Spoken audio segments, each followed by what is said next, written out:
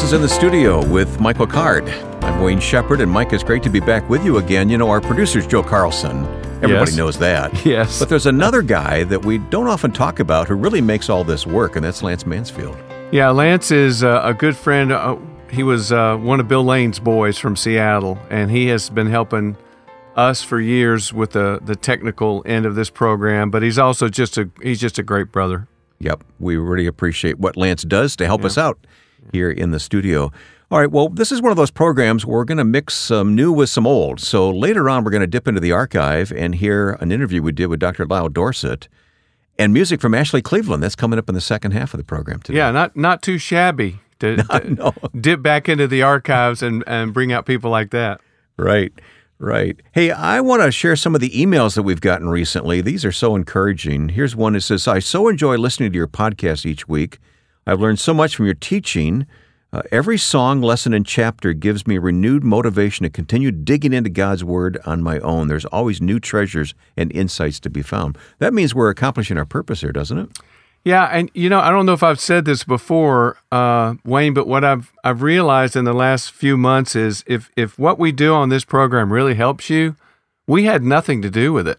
Yeah, right? Understood. Yep, Yeah, absolutely. Yeah, absolutely. Hey, one more. This comes from Zambia. Wow. Just to inform you that I am a regular listener to In the Studio with Michael Card. May I thank you for such rich discourse and deep lessons from God's Word. I've been listening to Michael Card's music since the late 80s. I am Zambian, based in Botswana. Wow. Thank you, and God bless you. Willard, thank you for listening. And technology, wonderful. Well, coming up, before the interview with Dr. Lyle Dorsett is heard, or the music from Ashley Cleveland, Mike, you're going to take us into John chapter 8 today. Mm-hmm. Yeah, we're going to look at a passage where Jesus is dealing with the question of freedom and his redefinition of what being free really means and what we're free of. All right, well, I look forward to opening God's Word. John chapter 8 in just a moment here, but let's get started with some of your music recorded in the studio here. And remember, Kirk Whalum joined you on this song. Yeah, not too shabby. What will it take to keep you from Jesus? Michael Card with Kirk on sax.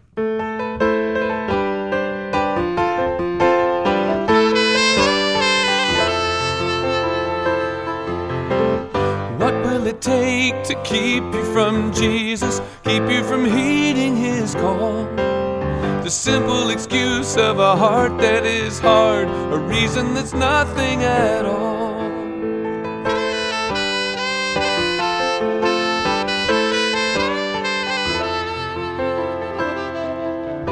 And there was a man who was owned by his money. He was as rich as could be. But deep in his heart was a voice that was crying, telling him he wasn't free. When he questioned the master concerning his problem, the answer took his breath away. For his money had come to mean more than his soul, forever would stand in his way. What will it take to keep you from Jesus, keep you from heeding his call? The simple excuse of a heart that is hard, a reason that's nothing at all. And how long before you stop with your reasons, take your defenses away? It's only a lie that keeps you from following, don't let it stand in your way. So many excuses and so many lies are blocking the light and the way. But the final decision to follow the Lord will shatter and blow them away.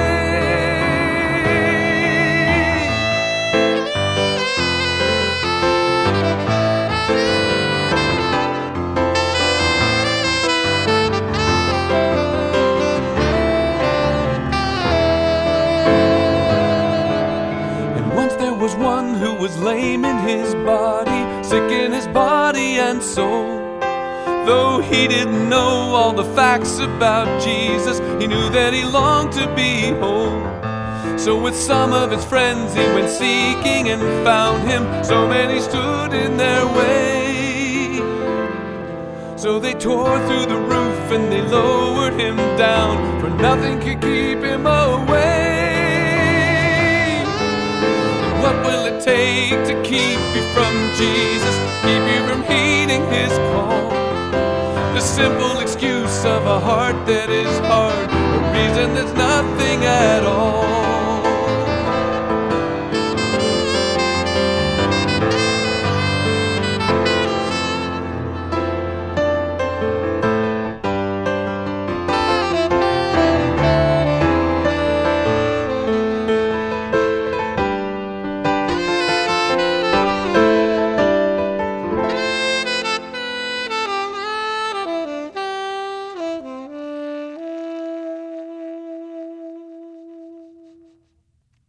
That's so nice, huh? Wow. A recorded live performance here. Michael Card with Kirk Whalum on saxophone. Well, I know how much listeners really enjoy, and I enjoy, Michael, whenever we can open the Scripture together. And today we've chosen John chapter 8. You're going to sing the song "A Better Freedom" coming up in a few moments here, but let's dig into this chapter. Well, chapter 8, it opens with the passage of the woman taken in adultery. And which for a lot of us, I love that story. And it goes on. Jesus speaks of himself as being the light of the world, who he is, and interesting that the in the passage with the woman taken in adultery, he sort of does what he's going to talk about doing in verse 31, and that is setting people free. I mean, she was literally about to die at the hands of this mob. And Jesus did, made this incredible turnaround.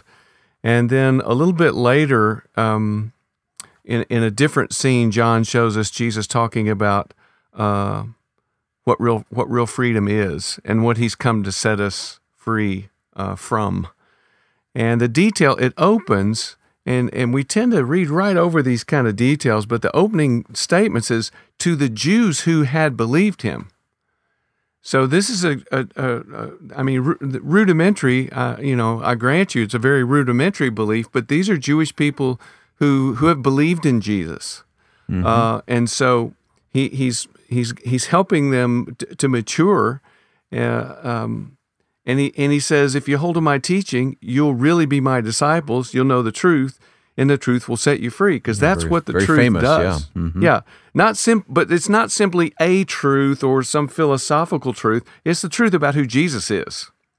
That's what sets you free. Well, they don't like that. I mean, I have a quote here from Josephus, Antiquities 18:1, where Josephus says that the Jewish people have an inviolable attachment to liberty. So to even suggest to a Jewish person that they might be a slave was a huge insult. And Jesus doesn't even use the word slave. He just speaks about being set free. But even that gets under their skin. We're Abraham descendants, they say. We've never been slaves of anyone. How can you say we'll be set free? And this is that classic motif in the Gospel of John I call the motif of misunderstanding. Whenever Jesus says something deeply significant, the very next verse indicates that the people have no idea. It's not that they kind of don't understand. They're completely in the dark. He begins to unpack it. Yeah. I assure you. I tell you the truth. Everyone who commits sin is a slave of sin. Yeah, and that's what they're slaves to. That's what they need to be set free of. And the truth of who Jesus is, in verse 32, will set them free from that slavery to sin. And then something else happens that they take the wrong way. He says, now a slave has no permanent place in the family, but a son belongs to it forever. So if the son sets you free, you'll be really free, or you'll be free indeed. I know you're Abraham's descendants, because earlier when they objected, in verse 33, they say, we're Abraham's descendants, never been slaves to anyone. I know you're Abraham's descendants, Jesus said, yet you're ready to kill me because you have no room for my word. Now, these are to the Jews who had believed in him. Yeah, these are the good guys. Yeah, right. Yeah, that's a good way of putting it, Wayne. These are to the good guy. Yet you're ready to kill me because you have no room for my word. I'm telling you what I've seen in the Father's presence, and you do what you've heard from your father. Well, yeah. Well, then they push back even more. Of course, and just see, but you see the connection in verse 33. They say we're Abraham's descendants. In verse 39, they say, "Oh, well, Abraham is our father." It seems to indicate that they're even more emphatic the second time they say it. Well, I think that the emotional level is going up, because I think they have this sort of rudimentary, oh yeah, we believe this guy may be the Messiah, and and so Jesus says, okay, you want to be my disciples? This truth, I'm gonna tell you the truth about who I am. It's going to set you free, and all of a sudden that shakes their foundations. Wait a minute, we're free. We're not slaves. I mean, after all, we're Abraham's descendants. And you can almost see Jesus shaking his hands and saying, you're some of you anyway have already started plots to kill me. The plots to kill Jesus begin in Mark 3. I mean, during the whole course of his ministry, there are people who are plotting to take his life. So he says, if you were really Abraham's descendants, these kinds of plots wouldn't be going on. Yeah, you would have done what Abraham would have done. Exactly. And that is that he welcomed the angels. He showed hospitality but yeah, so no, Abraham's our father, they say. If you're Abraham's children, Jesus said, then you do the things Abraham did. And I think he's at least in Judaism, the thing that characterized Abraham is from Genesis 18, where he welcomes the two angels and this third person, who a lot of us believe is a Christophany. The third person that Abraham stays back and talks to, we think is a pre-incarnate appearance of Jesus. And the other two angels go and destroy Sodom and Gomorrah. That's Genesis 18. Mm-hmm.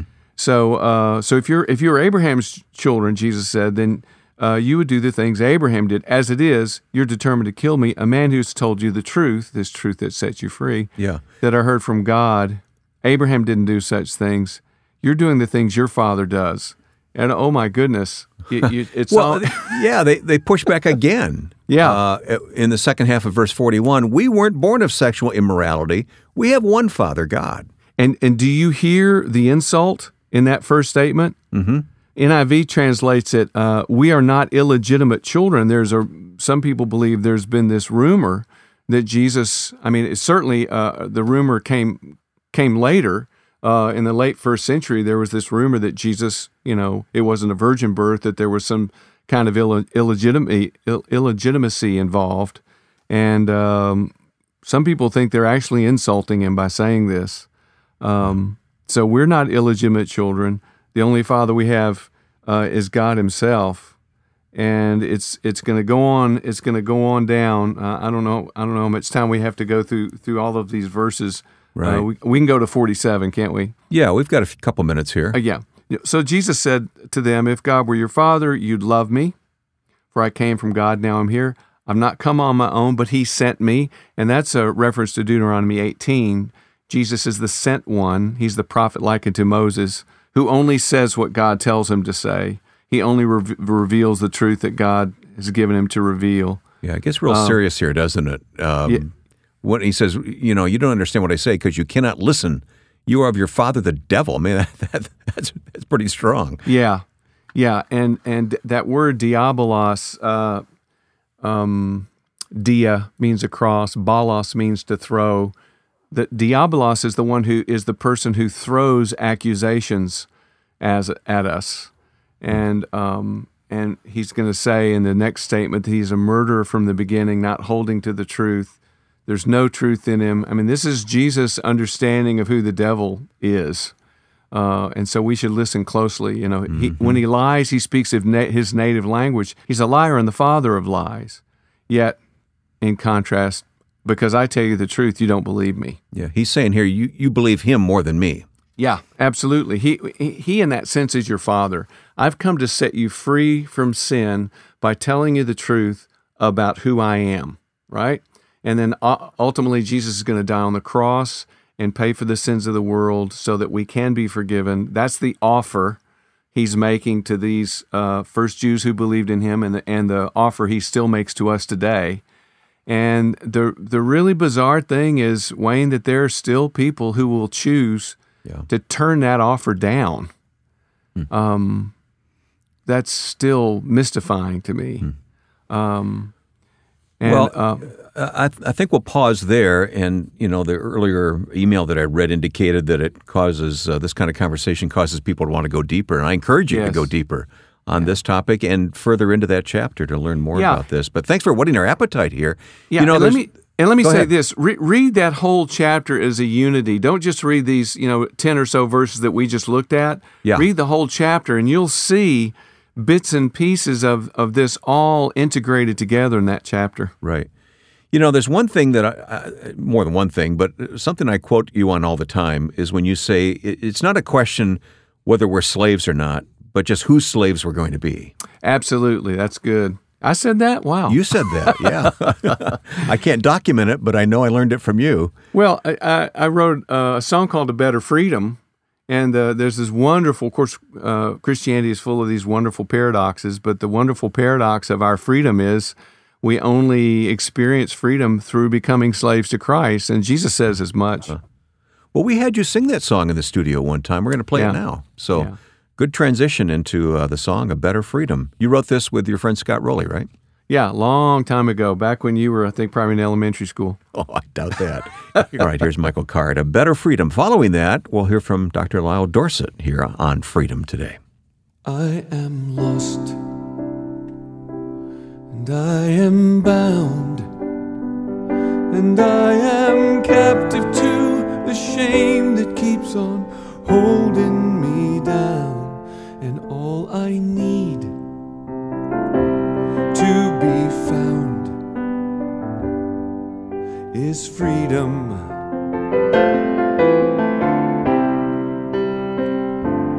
I am tired and I am dying, and I am trapped inside a cage I've made of hopelessly trying.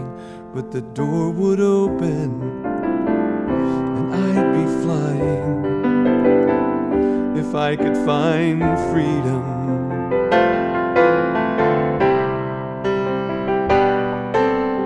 Freedom, freedom. All the burdens we have borne, all the losses that we mourn, cry out for freedom.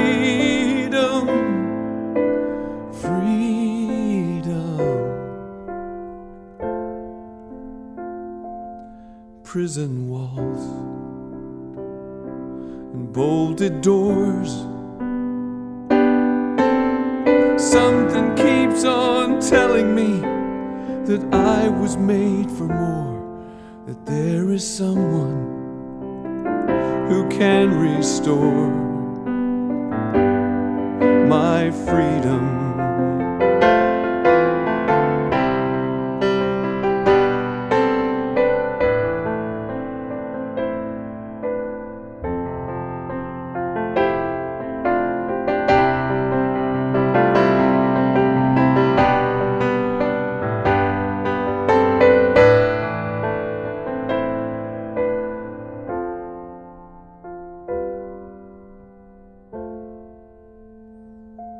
A gentle voice I can't evade speaks in the darkness of the heart and whispers, do not be afraid, you can be free. The price was paid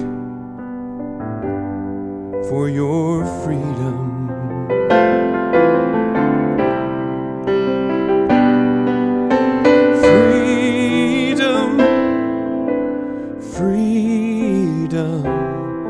From the darkness of the night, from desolation to delight. Freedom, freedom. The chains are broken, the door is open. He is your freedom.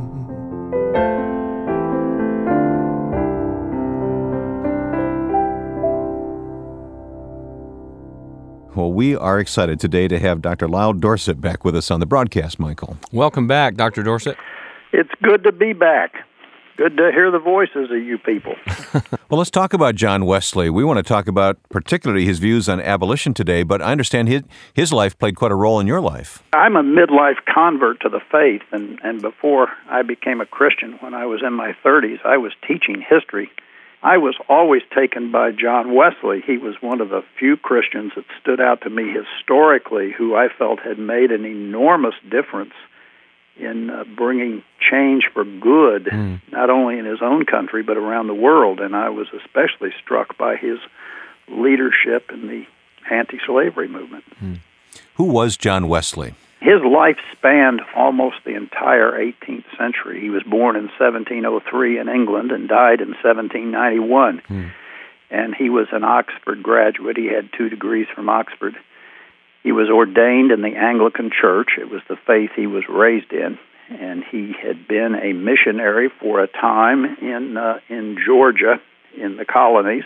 He was also a traveling preacher over the years. He had what he called really his conversion experience in 1738, the famous statement of when he said his heart was strangely warmed, and he went from really a works righteousness in his life to understanding that he was saved by grace through faith, that it wasn't his works. He really was changed enormously, and that event happened after many, many months and even years of wrestling in his soul and trying to find peace with God through various, striving to be holy. But he heard a man reading from Luther's introduction to his commentary on Romans. The Holy Spirit touched him, and he understood for the first time that he really was saved by grace. And from that point on, he had good news as he saw it, and he traveled all over the United Kingdom and preaching that people really had to be born again. And a lot of British Christians, especially sacramentalists, had believed that if you're baptized and confirmed, you're in. And Wesley said that's not right. Dr. Dorset, I was interested. I've been reading on some of the backgrounds of the slavery movement in America, and I had no idea that Wesley had been so much a part of reaching out to the slave community. I didn't know anything like that had ever happened. Well, he really did, and there's a strain in Wesley, first of all, that I think just needs to be seen, manifested in his own theology and in the way he did things, and that is he had a very sensitive and tender heart towards poor people and to the marginalized. And as he argued, and I think he's right, the same way that the Savior did. Yeah. And anyway, when he was in Georgia, and he was not a very successful missionary in terms of church planting or even seeing many people converted, but he was appalled by the institution of slavery. He, in particular, wanted to see slaves educated, and most of the slave owners did not want to see them educated. I think they were afraid of what would happen.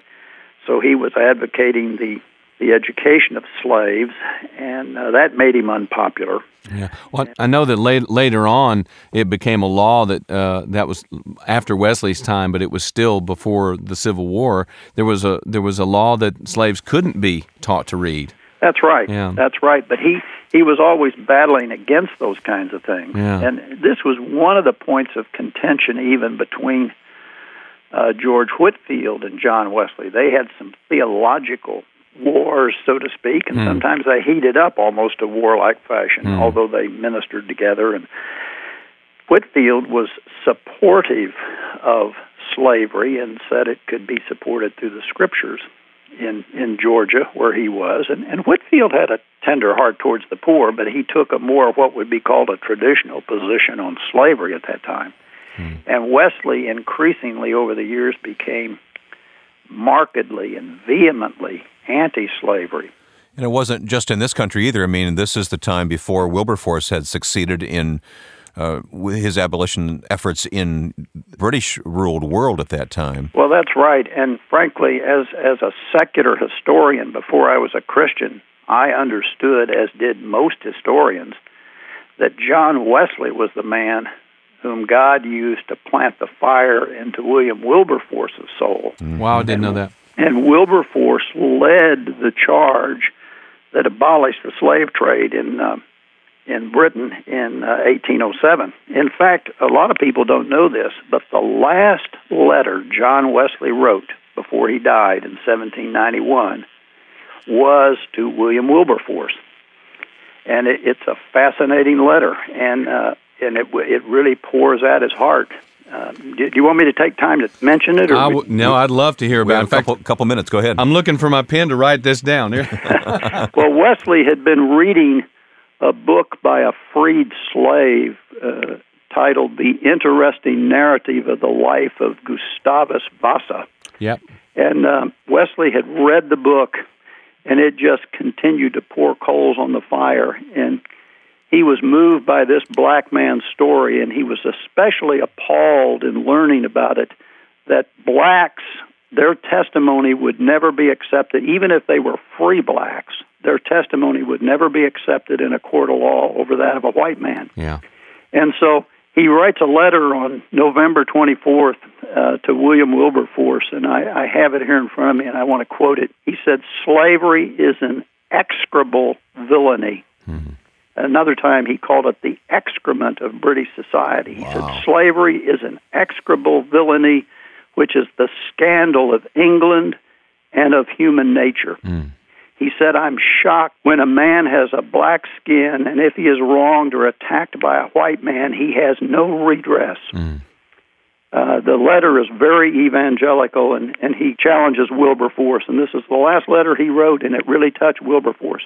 He said, "Go on in the name of God and in the power of his might, till even American slavery, the vilest that ever saw the sun, shall vanish before it." Wow, it took nearly another 20 years then for that to happen in England. I'm sorry our time is gone here, but that enough gets us thinking about this, Michael. Yeah, what are some of the best books we can find to read more about this? Well, I think probably there are a lot of biographies of Wesley, but the one I like best is Roy Hattersley, Hattersley. Roy Hattersley, The Life of John Wesley. Mm-hmm. And Hattersley does quite a bit with this. Dr. Lyle Dorsett, our time is always too brief with you, but you'll be back with us again, I hope. Thank you. We need to pause the session right here, but there's much more on the way. We're always glad to read your reactions to this program. You can send your comments, song requests, or questions to us when you write to inthestudio@michaelcard.com. That's inthestudio@michaelcard.com. And coming up in a moment, a little mini concert here in the studio with Ashley Cleveland. And then Michael will be back with a final word about our passage of study here today. So stay tuned.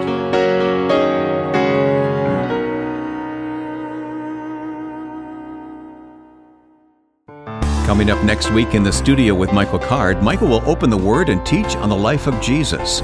And there'll be guest conversations and plenty of music woven throughout the hour that will inspire you to follow Christ in new and deeper ways.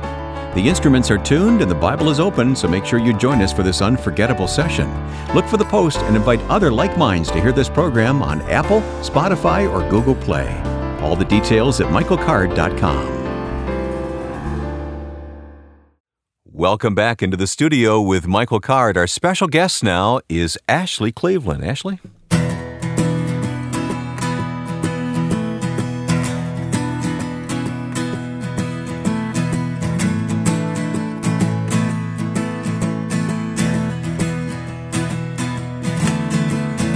Would you be free of your burden of sin? There's power in the blood, power in the blood. Would you or evil a victory when there's a wonderful power in the blood? There is power, power, wonder-working power in the blood of the Lamb. There is a power, power, wonder-working power in the precious blood of the Lamb.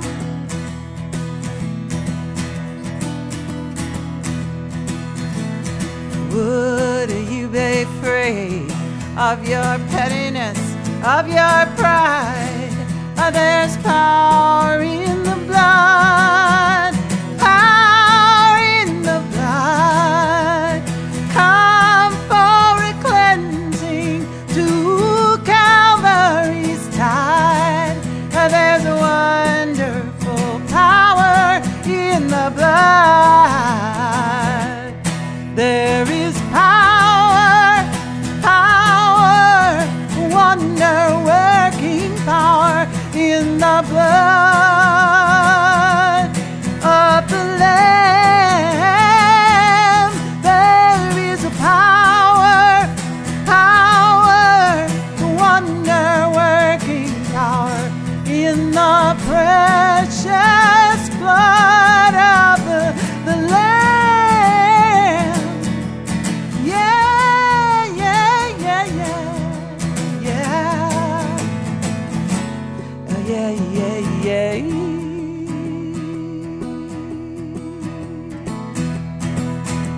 Yeah, yeah, yeah.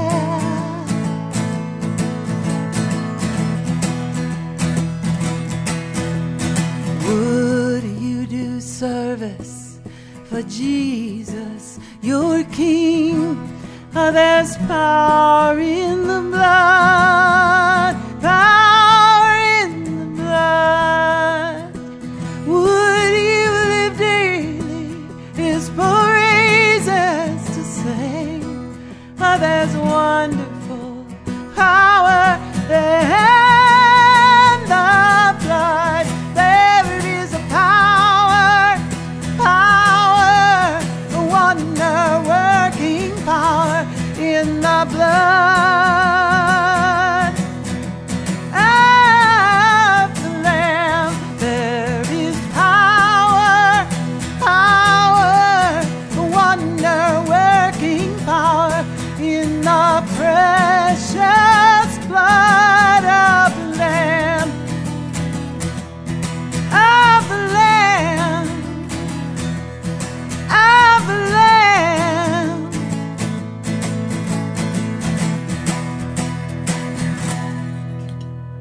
Right out the window, every other version of that song I've ever heard is now gone. Ashley Cleveland here in the studio. Ashley, have a seat over there in that well-worn guest chair that we have here. I do like a well-worn chair that makes noise. Welcome for the Thank you. first time in the studio with us. It's about time. Yeah.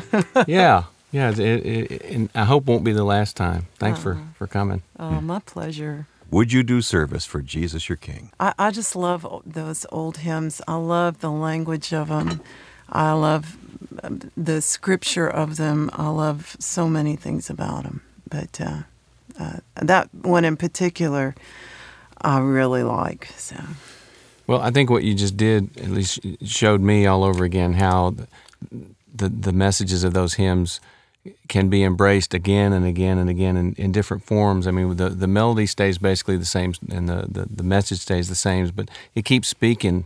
I mean, it spoke. I don't know you probably know the background of that hymn.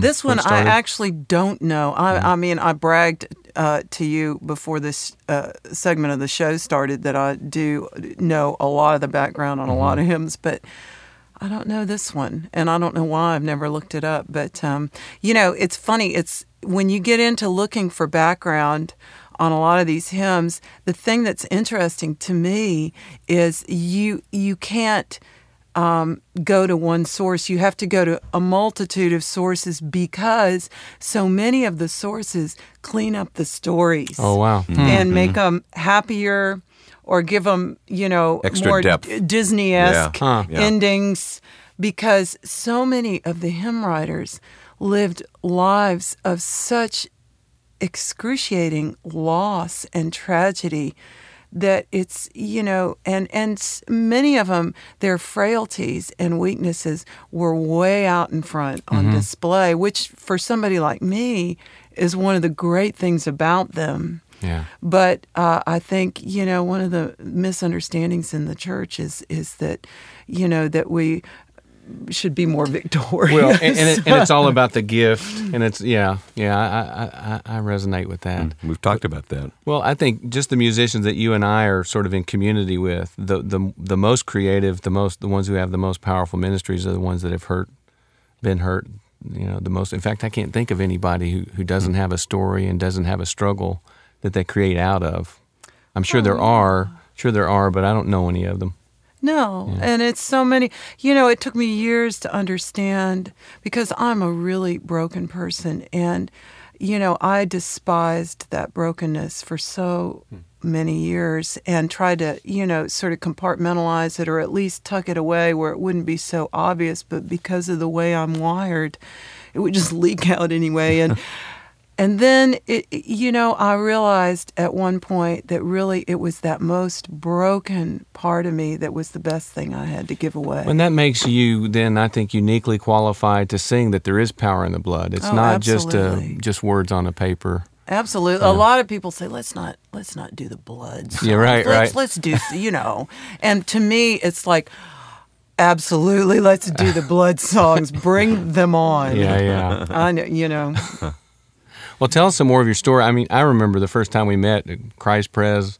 I don't even know how many years ago that was. We were both young people, and when did you first come to Nashville? I moved to Nashville. I'm from Knoxville, Tennessee, and my parents divorced early on, so I had the most bizarre upbringing in that my mother moved to the San Francisco Bay Area, and my father stayed in Knoxville. So I did all my schooling out in California, and then I would come back and spend the summers with my dad, which was literally like time traveling. It was like operating in two different countries, and not entirely a happy experience for many reasons. But I came, at one point I had a brief encounter with the University of Tennessee, and I stayed only long enough to identify the clubs I wanted to play music in, and to meet this wonderful person who's been a friend for many, many years, and that's Pam Tillis, who is part of a country music dynasty, her father being Mel Tillis, and she's gone on to be a country star. But we formed a folk duo and played music throughout. We were each at UT just about the same amount of time and put about the same amount of effort into it. So we both left and went our separate ways, but we stayed in touch. So when I decided I wanted to make a serious bid for a music industry job of some ilk, she offered me a place. She offered me a room in her house in Nashville, and so I came here in 1984. The rest is history, as they say. 84, yeah. Ashley, since we've got you here in the studio and these guitars here, we've got to hear more music from you this half hour of the show. So what's next? Another hymn or? Yeah. Yeah, I'll do another hymn. I'll do my favorite hymn, and I'm such a profound hymn lover. That really is saying something. But this was this story I do know, and this is a hymn written by a man named Robert Robinson, I think around the turn of the 17th century, and he grew up in London in a very poor family, and his father died when he was quite young, and his mother wanted him to go to barbering school, and he was not at all open to that idea, and instead left home and joined the equivalent of a street gang. And they were out getting into vandalism and all kinds of petty theft and mischief, and went to heckle a itinerant preacher. And Mr. Robinson instead encountered the Lord Jesus. And he went on to become a renowned theologian. He was widely recognized throughout Europe as a teacher and a preacher and a writer of beautiful music. And but late in his life, he became quite disillusioned, and he was, he got sidetracked into kind of a Unitarian doctrine, and then he just left the faith altogether. And he never returned to the faith, and he even talks about his, the struggle within the context of this hymn. He says, "Prone to wander, Lord, I feel it. Prone to leave the God I love." And And he was there. One of the storylines that is pretty consistent is that he was traveling by stagecoach at one point, and he encountered a woman with a hymnal open on her lap, who really sounds like my kind of gal. But and she started humming this particular song and said, "Do you know this song?" And he said, Yeah. "Not only do I know it, but I'm the miserable man who wrote it." And he told her, he poured out his heart to her, and said that he would give 1,000 lives to know the joy and the peace he knew back then, but he had lost it and he could not find his way back, and he died shortly thereafter.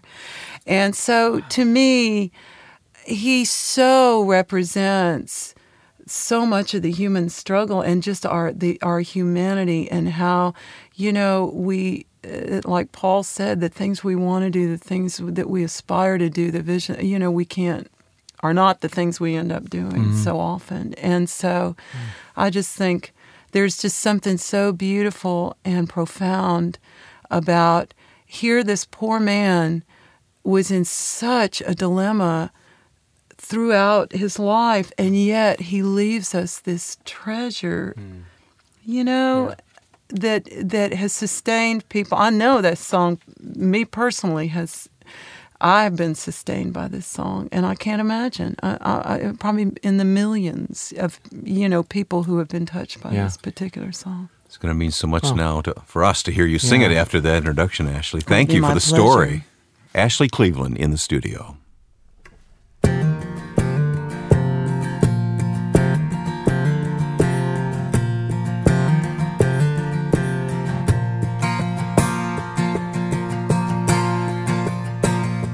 Come thou fount of every blessing, tune my heart to sing thy grace.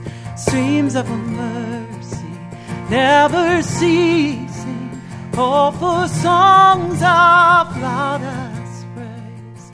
Sing me some melodious song, sung by flaming tongues above. Praise is a name fixed upon it, name of a God's redeeming love.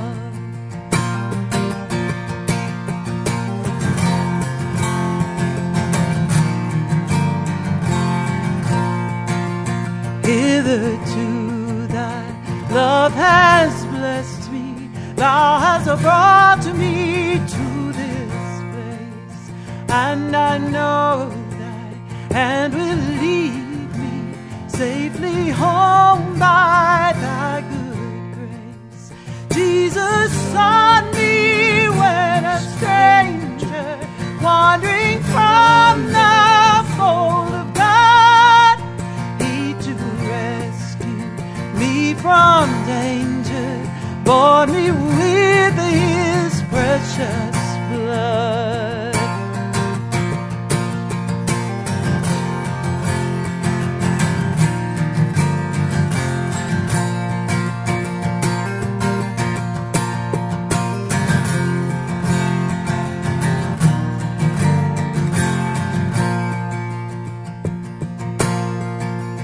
For to grace how great a debtor daily I'm constrained to be.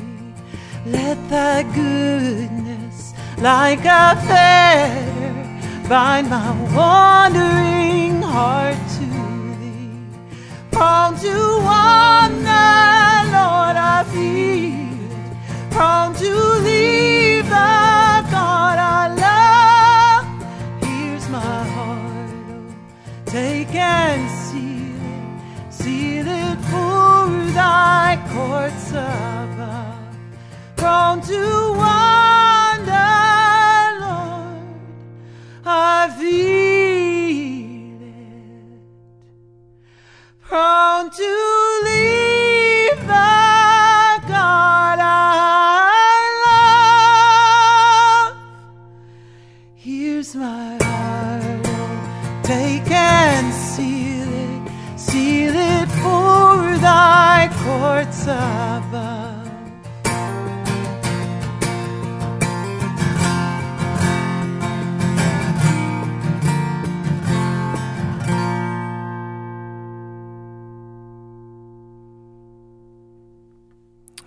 how great is that? Ashley Cleveland in the studio. Ashley, thank you. Come thou founded every blessing.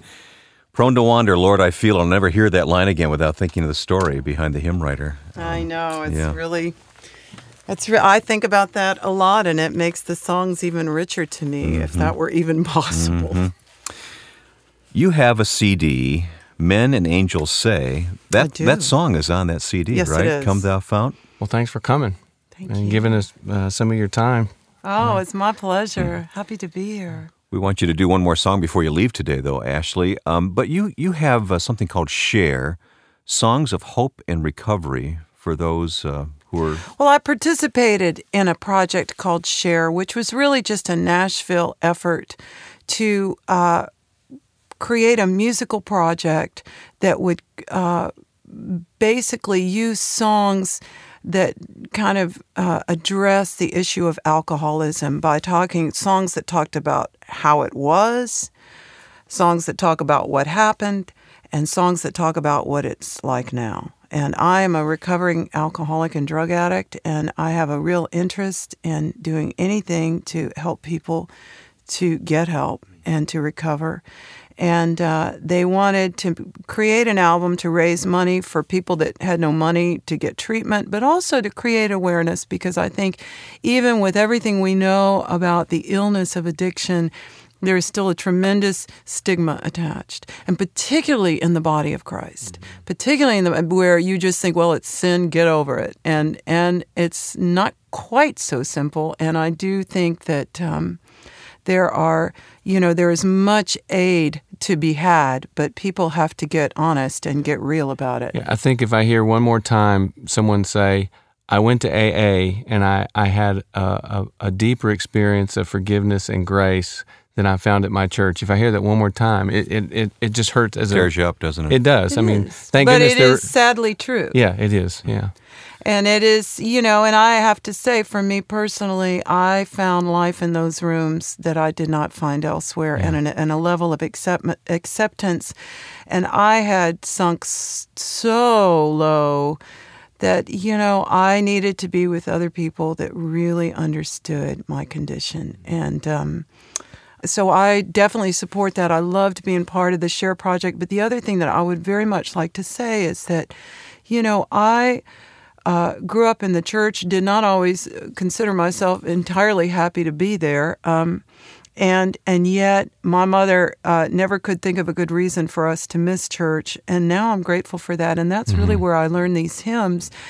And, at the darkest, most dreadful time when I really thought I would die, these songs from my childhood would come back to me. And that was the reason why I made the hymn record in the first place. Well, I think it's having that effect on people who listen to the songs today right here in the studio. We have just enough time for one more of these hymns, a short one. A short one. A short one. I don't do short. I know. You tell him. I'm going to do an old spiritual because this is in the hymnal, and it has a great story to it, but I won't tell the story. But I will say you should look for the story because it is a wonderful story. But I'm going to do this song because it really became an anthem of the civil rights movement and gave hope to an entire generation and race of people. And with this, we'll finish our time today here in the studio with Ashley. Thank you. Thank you. For coming. This song is written by the great Thomas Dorsey, and it's called Precious Lord. Precious Lord, take my hand, lead me on, help me stand. I'm tired and I'm a weak, I am a one.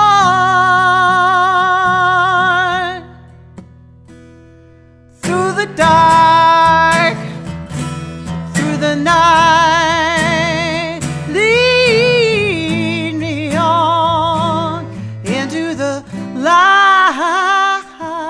Take my hand, precious Lord, lead me home. When the darkness appears and the night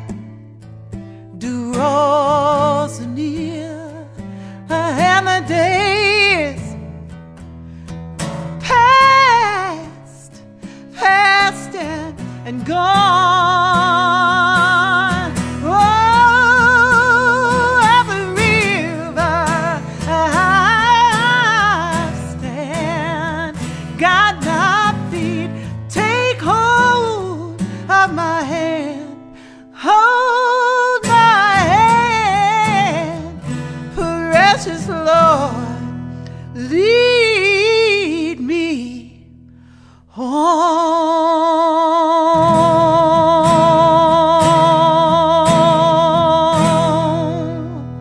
Michael, we're so glad that Ashley Cleveland joined us that day in the studio. Precious Lord, take my hand. Wow.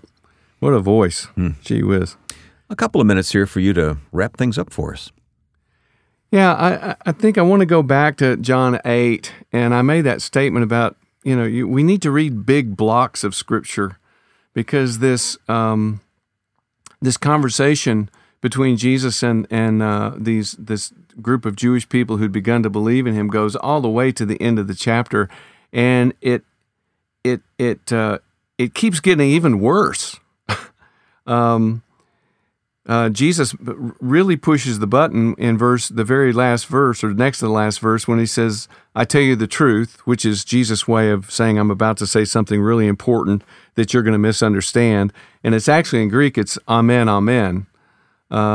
He says, before Abraham was born, and we've had this long discussion, right, about Abraham being their father. No, Abraham isn't their father. The devil is their father. Jesus has just said, your father Abraham rejoiced at the thought of seeing my day, and they obviously don't like that. And then Jesus really lights the fuse when he makes the statement, before Abraham was born, I am. Now, that I am is a manifestation of the unspeakable name. We don't even know how to pronounce it anymore. Yahweh is the closest pronunciation we can come up with. In Judaism, you don't even pronounce it. You say Hashem, the name. But when they ask God his name, he says, Moses says, tell him I am sent you. And that's where that comes from. Well, Jesus just manifested that name for himself. And we know that he did that because the response in verse 59 is they pick up stones to stone him, because that's what you do to people who say that unspeakable name. Okay, so I encourage you, when you read through this whole chapter, look for the significant promises that Jesus makes. There are 4 of them. Yeah, don't stop here. Take up that challenge, do a little homework on this passage. Thank you, Michael. Learn about Michael's books, music, and conference ministry so you can expand on what you've heard in this session. We're found online at michaelcard.com. That's michaelcard.com. And we hope you'll join us for next week's podcast release. For all of us on the team, Ron Davis, Lance Mansfield, and our producer, Joe Carlson, I'm Wayne Shepherd. Thanks for listening to this edition of In the Studio with Michael Card.